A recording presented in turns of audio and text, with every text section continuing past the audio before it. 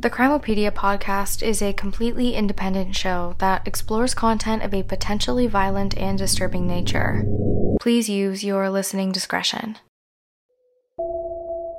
Extra trigger warning for this episode. We will be discussing missing and murdered Indigenous women and some history around the injustices faced by Indigenous peoples in Canada, both past and present.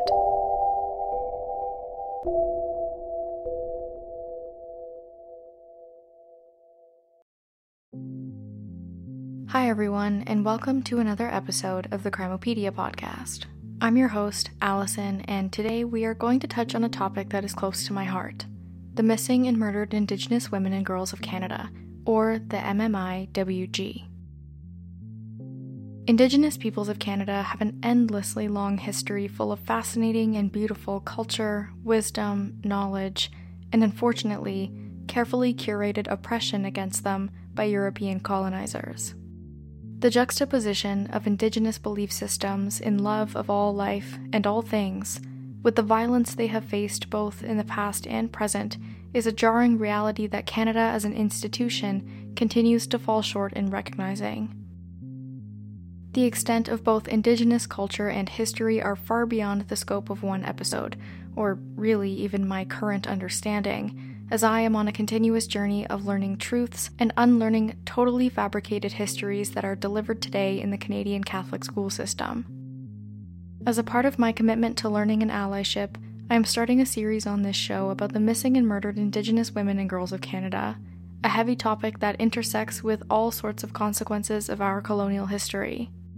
Each episode in this series will come out on the 15th of each month until the end of the year, and in each we are going to learn together how and why there is an epidemic of Indigenous women and girls in Canada going missing and being murdered. I ask that you join me in learning and engaging in active true crime consumption with these episodes, sending love to the families and donations to their causes if applicable. In addition, I ask that you welcome a bit of a history lesson alongside each case that we'll dive into. Today, we are visiting the cases of Tamara Chipman and Roxanne Fleming, two young Indigenous women who disappeared in the province of British Columbia, a province with a vast reputation for being dangerous for Indigenous women and girls, as law enforcement has historically neglected outcries from family members about patterns of missing people. With that, let's jump right in.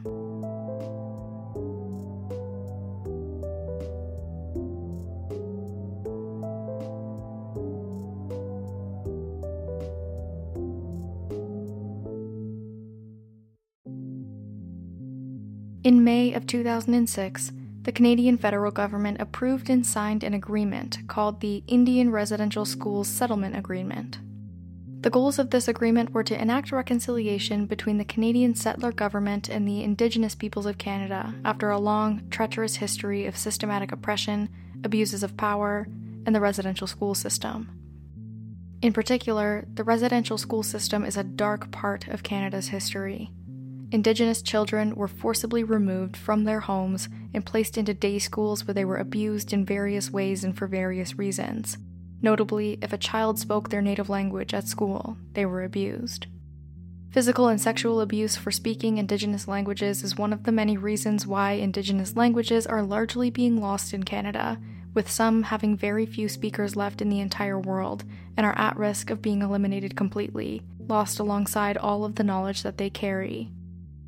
In recent years, there have been thousands of bodies of children found in mass graves at former residential school sites, many of whom remain unnamed today. When these children were sent to these residential schools, the parents of them were silenced and forced to accept their losses without argument, leaving many parents and direct survivors to deal with the intense trauma that leaks into the lives of Indigenous peoples today. One fact that always shakes me to my core is that the last residential school was closed in only 1996, only 3 years before I was born. Many survivors walk among us today. Implementation of the Indian Residential Schools Settlement Agreement began in the fall of 2007, and part of the responsibilities of the Canadian federal government included financial reparations for residential school survivors and establishment of a Truth and Reconciliation Commission. There is still active controversy and very real injustices against Indigenous peoples of Canada being allowed by the government today, but for now, I'd like to focus on the Truth and Reconciliation Commission and how its establishment led to the national inquiry into missing and murdered Indigenous women and girls. The Truth and Reconciliation Commission was established in 2008, and much of their responsibility lies in accountability, using data and statistics to advocate for changes in legislation related to the welfare of Indigenous Canadians. One of the most famous reports ever published by the Commission was the final report in June 2015. From it, the 94 calls to action were created. The Truth and Reconciliation Commission compiled its final report on the full comprehensive history of the residential school system in Canada before disbanding and passing on all of their records to the National Research Centre for Truth and Reconciliation within the University of Manitoba. But, although disbanded now, the 94 calls to action solidified the Truth and Reconciliation Commission's place in history by documenting specifically, and without room for argument, exactly what various different sectors and all individuals can do to enact and support reconciliation efforts with the Indigenous peoples of Canada.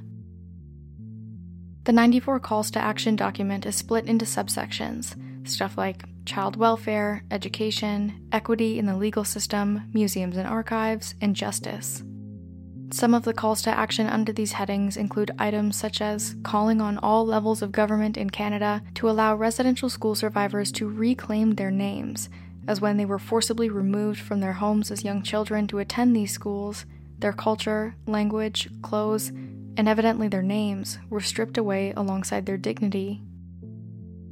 Call to action number 41, under the subheading of Justice, is a call upon the federal government in consultation with Indigenous organizations to appoint and conduct a public inquiry into the patterns of missing and murdered Indigenous women and girls in Canada. This inquiry was supposed to include investigations into their cases, as well as into the patterns of their cases, patterns of disproportion resulting in Indigenous women representing 16% of homicides in Canada between 1980 and 2012. This number was despite Indigenous women only making up approximately 4% of the total population, and current numbers now show that Indigenous women make up 24% of homicides in Canada, and yet their total population metric hasn't changed very much. In December of 2015, in response to this particular call to action, the Canadian federal government announced the launch of the National Inquiry into the Missing and Murdered Indigenous Women and Girls, which commenced on September 1st, 2016. Between November of 2016 and March of 2017, meetings with regional groups, national organizations, and community visits took place, and then in February of 2017, the National Family Advisory Circle was formed. This advisory circle helped to guide the scope of the National Inquiry, and included members who were family members of missing and murdered Indigenous women themselves. These people include Denise Pictou Maloney of the Siptinacatic First Nation, whose mother was a victim of homicide, Jeanette Pitsulak Brewster, whose aunt was murdered and whose cousin has been missing since 2010, and Melanie Morrison from the Mohawk territory of Conowick, whose sister was murdered and her remains were discovered 4 years later. A year after the inquiry began, in November of 2017, an interim report titled Our Women and Girls Are Sacred was published, which was the precursor to the June 2019 final report of the inquiry. The final report, the final cumulative investigation into the missing and murdered Indigenous women and girls in Canada, was jarring. The report contains statistics about the frequency of violence faced by Indigenous women and girls in Canada, some of which include the following. At the time the final report came out, 48% of children in the Canadian foster care system were Indigenous. Many have called the overrepresentation of Indigenous children in the child welfare system simply a wolf in sheep's clothing, a second attempt at forced assimilation through targeted violence and disruption of families after the closure of residential schools. Further, according to the final report, in some communities, vulnerable and exploited Indigenous youth comprise up to 90% of the sex trade despite representing only about 10% of the population in said communities. Additionally, Indigenous women and girls are 12 times more likely to be killed or become missing than any other woman in Canada, 16 times more than any Caucasian woman in Canada. And finally, Indigenous women are more than 7 times likely to be murdered by a serial killer. Prior to the inquiry, back in 2005, the British Columbia E Division of the Royal Canadian Mounted Police, or the RCMP, created Project E-PANA. E-PANA is a task force dedicated to missing and murdered Indigenous women along a particular stretch of highway in British Columbia. Highway 16 extends from Prince Rupert all the way to Prince George in British Columbia, and these two cities are about 700 kilometers or 450 miles away from each other. Highway 16 has been colloquially referred to as the Highway of Tears, given the numerous accounts of Indigenous women disappearing along this isolated stretch of highway, which only recently got full cellular coverage along the entire road. Consequently, when E-PANA was formed, it was referred to as the Highway of Tears Task Force, but now it has morphed into an amalgamation of investigations into homicides and disappearances connected to 3 other highways in that area.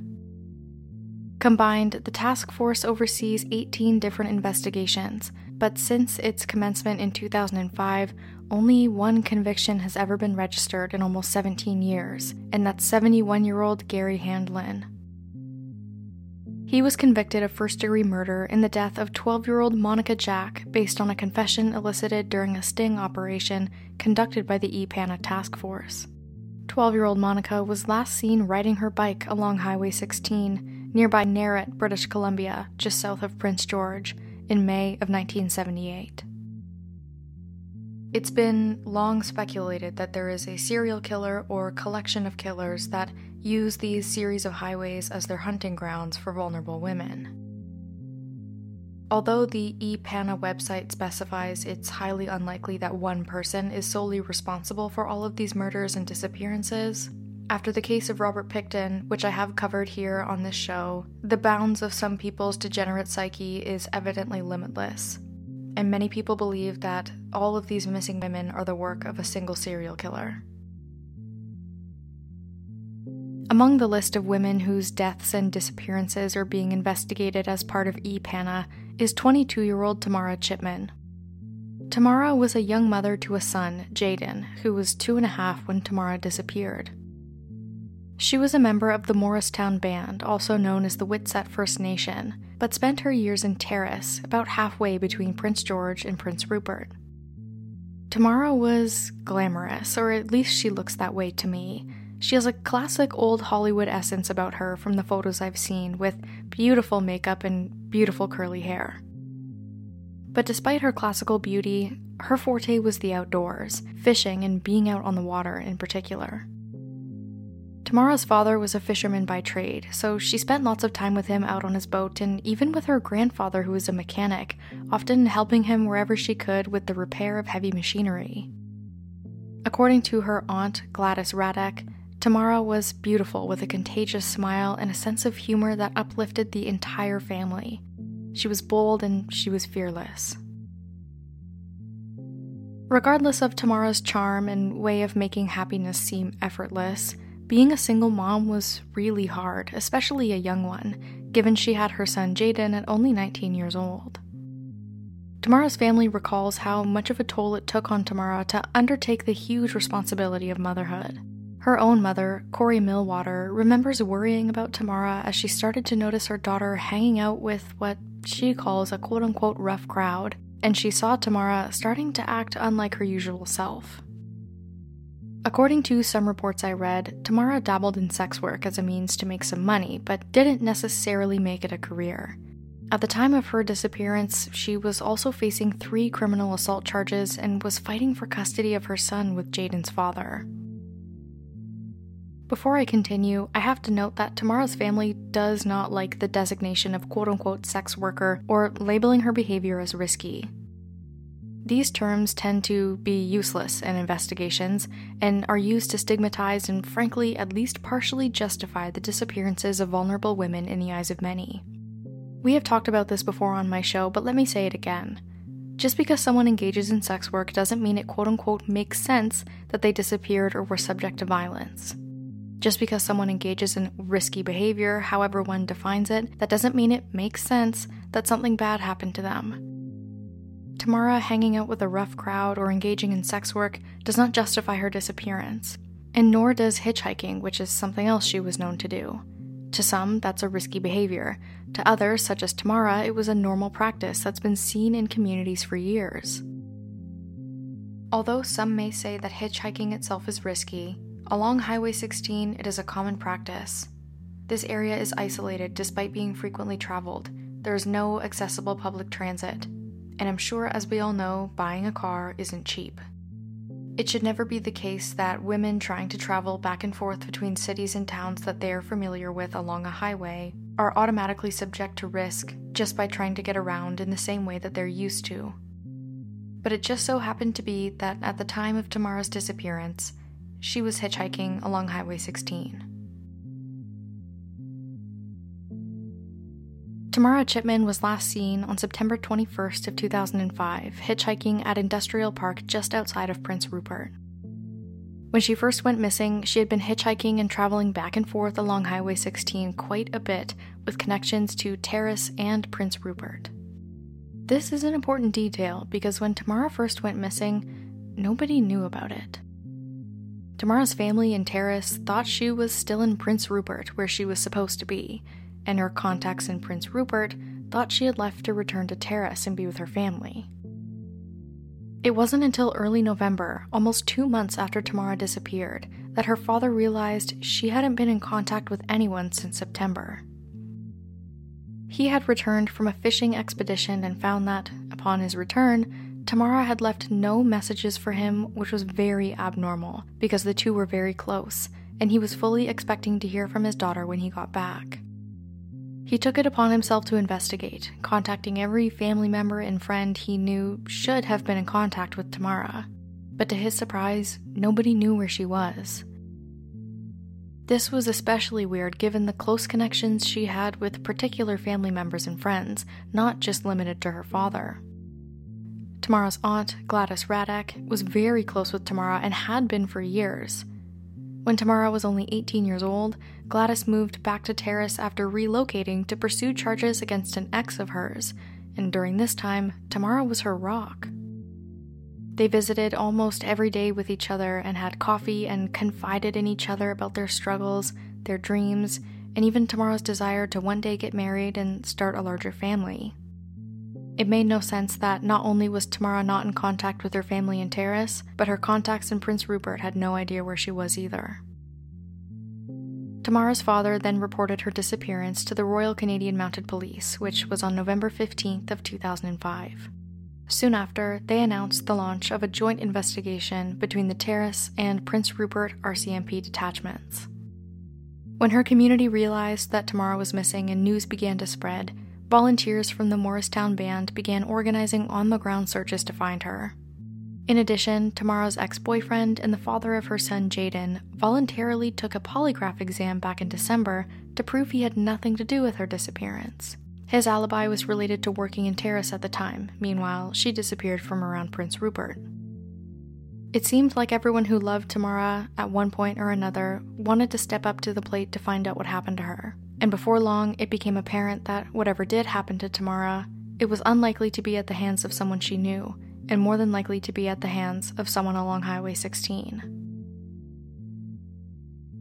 In early 2006, tips about Tamara's case began really slowing down, and even after the family posted a $3,000 reward for information leading to her discovery, nothing new came in the case. Before even a year had passed, it went cold. Gladys, Tamara's aunt, was quickly designated to be the spokesperson of the family in her case. She was the one who was advocating for police searches because in the early days, Gladys wasn't sure if there was much of that even going on. It seemed like the only people who were really searching were the people of Tamara's community. It seemed largely up to Gladys herself and her community members to find Tamara. Frustrated by this, as well as the circumstances of other missing and murdered Indigenous women in their area, Gladys went on to co-found Walk for Justice with another Indigenous woman named Bernice Williams.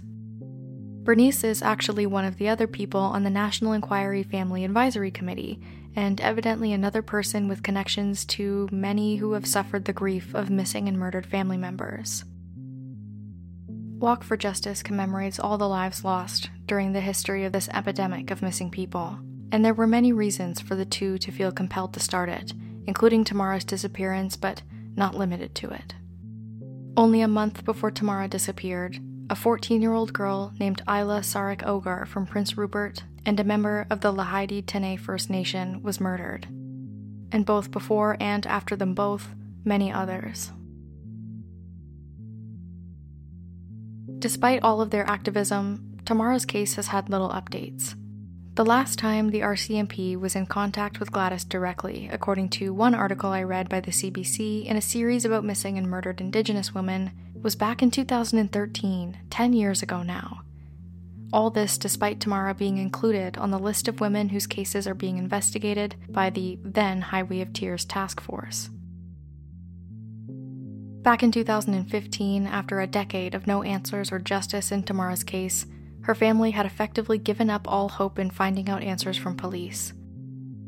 Amongst the dozens of women who are victimized along Highway 16, many don't even make the list, and it's clearly a much larger issue than police have the capacity for. To Gladys, it didn't seem like Tamara was a high priority issue for them. This is why we talk about these cases, to make it a high priority issue. However, there was one exception to that. One particular officer who made it a point to let Gladys know that he would not forget Tamara's name amongst the whirlwind of cases that came into the RCMP each year. Eric Stubbs was a newly arrived RCMP staff officer when Tamara disappeared, and according to an article in the Ottawa Citizen by Andrew Duffy, Gladys says that Eric was, quote, the only officer who was ever like that with me, in reference to making sure she got updates about Tamara's case. Quote, I considered him kind of a friend. He was the only one who went out of his way to come and see me personally. As of today, Tamara's son, Jaden, is all grown up and about to exit his teenage years. There's not much about him online, but he does work and he's done his best to live a normal life despite being yet another person with direct connections to a missing Indigenous woman and likely resulting grief and trauma. If you or someone you know may have information about Tamara's disappearance, you can contact the Prince George RCMP at 250-561-3300, or you can contact the ePANA tip line at 1-877-543-4822. Another young, missing Indigenous mother is Roxanne Fleming, who was 18 years old when she disappeared from the Lillooet District Hospital in Lillooet, British Columbia. Roxanne was slender with beautiful brown hair like Tamara Chipman. Also like her, she had a contagious smile, and was the mother to a child who was very young when she disappeared. Roxanne's daughter Candace was only just a year old in August of 1982 when Roxanne went missing. Roxanne Fleming was born with the name Roseanne Darcy Copeland in 1964 and was a member of the Naquatqua Band. She was placed up for adoption shortly after she was born and was in the care of a family who was not from a First Nations community.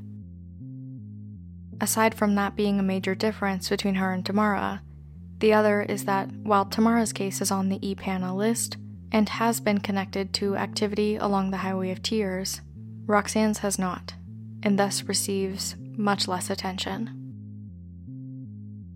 Roxanne, who also goes by Rose and Roseanne, was only 17 years old when she gave birth to her daughter. She ended up having a baby girl named Candace, and only a few months after she was born, her father and Roxanne's partner was killed in a work-related accident in April of 1982. Candace was only 5 months old at the time, and suddenly, Roxanne was dealing with immense grief as well as being forced to undertake the role of a single parent. A woman named Bonnie MacDonald, a friend of Candace's father and someone who quickly became a confidant of Roxanne, saw her going down a dark path. After the accident, she saw Roxanne going down what she called a downward spiral. I'm not sure exactly what this entails, but whatever was going on, it was serious enough for the British Columbia Ministry of Child and Family Development to apprehend Candace. Whatever was going on, Roxanne was unfit to be a parent in their eyes. Although, according to Bonnie, Roxanne knew she was not in the right place to be a mother at that time, let alone a single one, the situation evidently must have added to the grief and heartbreak experienced by her, making the whole situation so much worse. Thankfully, after the work-related accident that unfortunately took the life of Roxanne's daughter's father, his friend Bonnie was able to become closer with Roxanne, and through that friendship, the two were able to negotiate for Bonnie to adopt Candace and take over custody so that Roxanne could begin to heal and recover without jeopardizing Candace's wellness or having her placed with some random family like she was. In this moment, Roxanne's selflessness and trust in others was a quality admired by Bonnie. It was a tough choice to let Candace go up for adoption, but it was the right one to make in that moment. And Bonnie, especially in hindsight, is glad that Roxanne trusted her enough to care for Candace. However, Bonnie was quoted as saying that Roxanne's trust in others is a quality that, although many admired, is one that may have led to her disappearance. Quote, "She's one of those types that I think would have been easy to suck in, you know? She would have taken anybody at face value." Roxanne Fleming was last seen leaving the Lillooet Hospital where she was being treated for a broken finger back in 1982. After that, it's unclear what happened or where she could have went. Her movements are totally unknown. However, her adoptive parents, the parents who raised her, didn't report her missing until October of 2003, 21 years after she vanished. Personally, I can't seem to figure out why this is the case, and the only possible insight or explanation I can find comes from the comments section of an article by infonews.ca. In the comment section of this article about Roxanne's disappearance, a woman named Terry Shivlinsky commented, quote, "Roxanne is a free spirit and would come and go like the wind. Everyone just expected her to show up one day. The last I saw her was having a good time at the plaza in Kamloops, British Columbia, in the summer of 1984.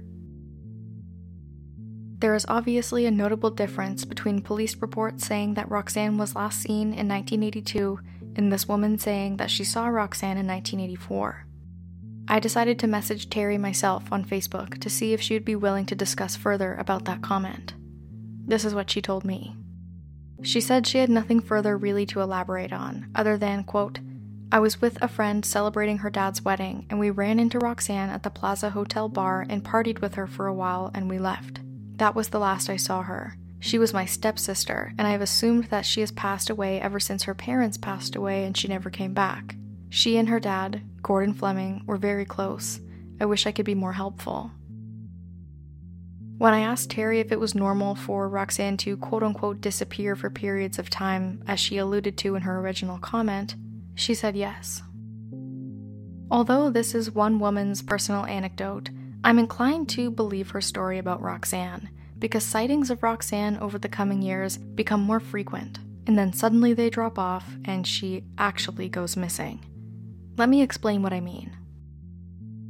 In 2003, after the official missing persons report for Roxanne was filed by her adoptive parents, Roxanne's daughter Candace, who is now on her own journey to find her mother, was contacted by police after the report was made to give some information over.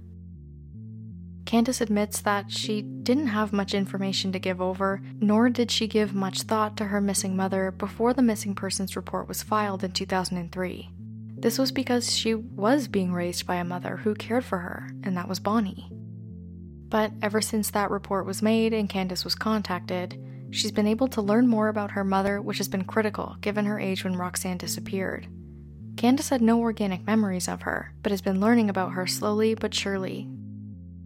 One critical piece of information that Candace learned back in 2018 was that Roxanne's case had been transferred to the Edmonton Police Service in Alberta, an entirely different province, because reportedly Roxanne had been in contact with the Workers' Compensation Board in Alberta between 1986 and 1987, and now her profile with the Edmonton Police officially has Roxanne's date of going missing as December 15th of 1986. I asked Terry Shivlinsky about this, and she told me that Roxanne traveled back and forth between Edmonton, Alberta and Lillooet, BC quite often. She also said that Roxanne was seen in Lillooet in 1986, but not by her personally. She said that it was her own mother who saw her, and her mother has passed away now.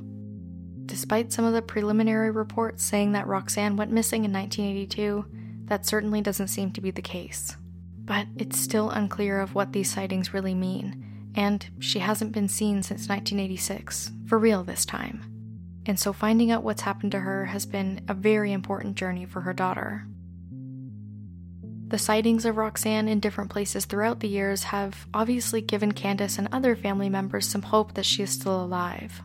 However, given the amount of time that has passed, Terry Shevlinsky and others think otherwise, and that it's likely that Roxanne has passed by now. As well, investigators have reportedly followed up on every lead that comes in to no avail, including all the sightings that have been reported. And they've also tested her DNA against other missing people in British Columbia with no luck. I personally have many questions in Roxanne's case, including the desire to know more about the timeline of her disappearance, which is something investigators are reportedly currently working on. I want to know where Roxanne was between 1982 and 1984 after she left the Lillooet District Hospital and got some help for her finger. I also want to know where she was between 1984 and 1986 when she was in contact with the Alberta Workers' Compensation Board. I want to know what happened after she was seen back in Lillooet in 1986, allegedly by the mother of Terry Shevlinsky, and I want to know if anyone has seen her since. I personally wonder if it's possible that Roxanne is alive and well, living in a community somewhere in Canada under one of the many different names she went by. Rose Elaine Stevenson, Rose Darcy Stevenson, Roseanne Stevenson, Roseanne Darcy Copeland, or just Roseanne Darcy. It's possible she's living somewhere in the places she was known to frequent, such as Vancouver, Kamloops, British Columbia, or Edmonton. The alternate possibility is that she was kidnapped and was the victim of foul play. But given the sightings of her, I don't think this is plausible. At least, I don't think that's what happened back in 1982. It's hard to say what's happened since. But I'd like to believe that she's just living somewhere else, possibly maybe amongst an unhoused population or just under a different name.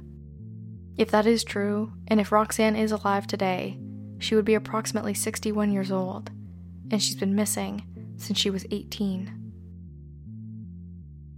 If you or someone you know has information about Roxanne Fleming, you can contact the Edmonton Police Service at 780-423-4567. You can also get in contact with the Lillooet Detachment of the RCMP at 250-256-4244. Both Tamara Chipman and Roxanne Fleming are only two women out of many whose stories need to be heard. The missing and murdered Indigenous women of Canada are daughters, friends, mothers of their own children, and were loved by the people around them. They are being victimized at an alarming rate, and it's something that is completely lacking from the forebrain of society right now, and that needs to change. Please join me in discussing their cases as I cover them and informing your friends and family about the injustices faced by Indigenous women in Canada. I'm sure you can all imagine that if Tamara and Roxanne were white women, their stories would have played out much differently. Thank you for listening to another episode of the Crimopedia podcast. You can catch the next episode on June 30th, 2023, and the next episode in the Missing and Murdered Indigenous Women and Girls series on July 15th. Until then, I hope you all stay safe, and I highly encourage you to do some reading on your own. I will have the 94 calls to action alongside all other mentioned documents, including the Truth and Reconciliation Commission's final report, linked on my website at crimopediapod.ca. In addition, you can find all of the source material I used for these cases there as well. You can also find me on Instagram at crimopediapod, and there, as well as on my website, you can request a case or you can find out any updated information about the ones I've covered. I would love to be able to give you some good news about these cases, especially the ones that are coming in this series about missing and murdered Indigenous women and girls. By the end of the year, that's my goal. That's what I hope for. I want to give you some good news about one of these women, at least just one. But until then, stay safe everyone, and I'll see you here next time for the next episode.